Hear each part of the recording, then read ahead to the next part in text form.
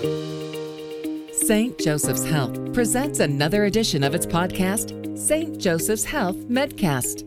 The cold and flu are both respiratory illnesses with similar symptoms such as congestion and headaches, and both are infections caused by viruses. So how do you tell the difference between the two, and how can you stay healthy? Let's find out with Dr. Ryan Planner, a family medicine physician at St. Joseph's Health.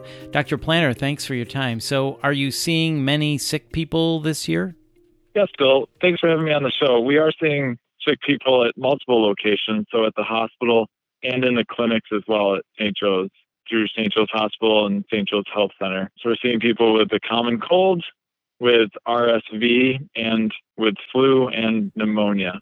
So you just mentioned RSV. What's the difference between RSV and the flu? So the difference is RSV can be more common in children, and some adults will have it.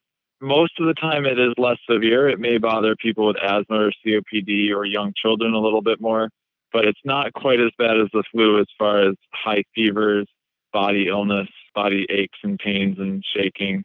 But they can be similar. Okay. And then who is most susceptible to the flu? Who is most at risk? So the patients that I often watch out for and really recommend the flu shot, although I recommend the flu shot for everybody, I recommend that children ages 6 months and older get the flu shot. So any young children and adults, the elderly population, and anybody that's pregnant as well.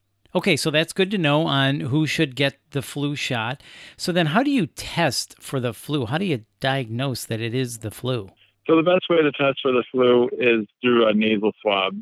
So it's a tiny little cotton tip type applicator, actually smaller than the typical Q-tip, that we have to place in the nose. So maybe a little bit uncomfortable for some people, but it is not painful, just kind of a tickle. And that's the best way to test in the hospital or the office setting for flu. Okay, so that's good to know. And let me ask you this. Sometimes there's confusion between cold and flu. The telltale sign, basically, in general for flu is that comes with a high fever. Is that correct? Correct. Fever and a lot more body aches. It comes on much faster. So within a 12, 24-hour period, people are normally in their general state of health, maybe feeling a little down, and then they can't get out of bed and definitely can't go into work the next day, potentially for the flu. Okay, that's a good distinction. So then if someone does have the flu, Dr. Planner, how do you treat it? That's a very important question. And really, we're treating symptoms still at this point. So again, the best treatment is prevention for the flu. So everyone should get their flu shots, especially anyone 6 months or older should talk to their healthcare provider about the flu shot. And I can't stress that part enough. And then taking care of yourself, washing your hands, staying away from anybody that may have the flu. But treatment, we really treat symptomatology. So if you're having fevers, we treat those with Tylenol or other medications. If you're having real bad symptoms that could turn into pneumonia or something else, you have to be seen by a healthcare provider. You might need x-rays. You might need treatment even in the hospital. And then there are other medications out there like Tamiflu that can help shorten the flu or help protect against getting the flu if you've been exposed by family members or other things. So every year, the flu vaccine is a little bit different to address that year's strains. So what can you tell us in general about the effectiveness of the 2019-2020 vaccine? Yes, there's two types of flu, like flu A and flu B, and then there are multiple strains. So most vaccines are against maybe 3 to 4 strains. Generally, every year they shoot for anywhere from 40 to 60% effectiveness against the virus that circulates the next year. They picked this flu vaccine last flu season and over the summer and kind of perfected it. So they made their best guess at what's going around now. Usually it's around 40 to 60%.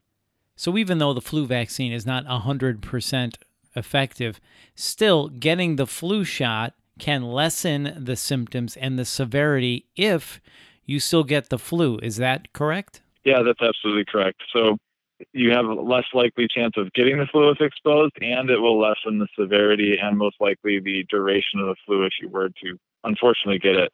And if someone does get sick and they think, I'm just going to tough this out, probably a bad idea. At what point should they come see the doctor? Is there a turning point where it's like, I need to go to the doctor now? Yeah, it's always important if you have an established relationship with a primary care provider to call that office, say, hey, what's your policy? can I be seen today or can I be seen this week? And to really have that conversation either with the triage nurse or the healthcare provider. If you are someone that has immunodeficiencies, again, pregnant women, young kids, elderly, they should probably be seen. But if you're generally healthy and you have had the flu or some cold before and you can avoid exposure to other people, definitely stay home from work for 24 to 48 hours. It might be up to the patient to make that decision. But I recommend at least notifying your physician and kind of going over your symptoms that you're experiencing with either the physician or the triage nurse. Yeah, that's really good advice. My brother-in-law came home from work the other night. Fever all of a sudden came on quickly, felt horrible, spent the night, didn't feel any better the next day. My sister's like, that's it. We're not fooling around. We're going to the doctor. And they did, and he had the flu, and he was able to get treatment right away. And within 4 days or so, he was back and felt great. So I think it didn't turn into this week or longer ordeal. He was able to bounce back quickly, I feel, because he went and got medical attention quickly. Is that a good correlation? Does that make sense? Yeah, and a situation like that, and imagine if he had a young infant or toddler at home, or if he were, he had a scheduled dinner date with his parents that Friday and they're elderly or have COPD or something, it would be a change of plans potentially to avoid exposing others to the flu. So it sounds like you made the right decision. Yeah, absolutely. I think so. Well, Dr. Planner, this has been really informative. Thank you so much for educating us today. We really appreciate your time. Thank you. Yeah, thanks for having me on. And again, tell everybody to keep washing their hands and stay healthy. Plenty of rest, eat healthy, fresh fruits and vegetables, and hopefully we'll all get through the flu season this year. That's right. You can never go wrong with those suggestions. All right, Dr. Planner, thanks again. Thanks. Have a good evening. That's Dr. Ryan Planner, and if you're feeling ill and you're not sure where to go for care, please visit sjhsyr.org.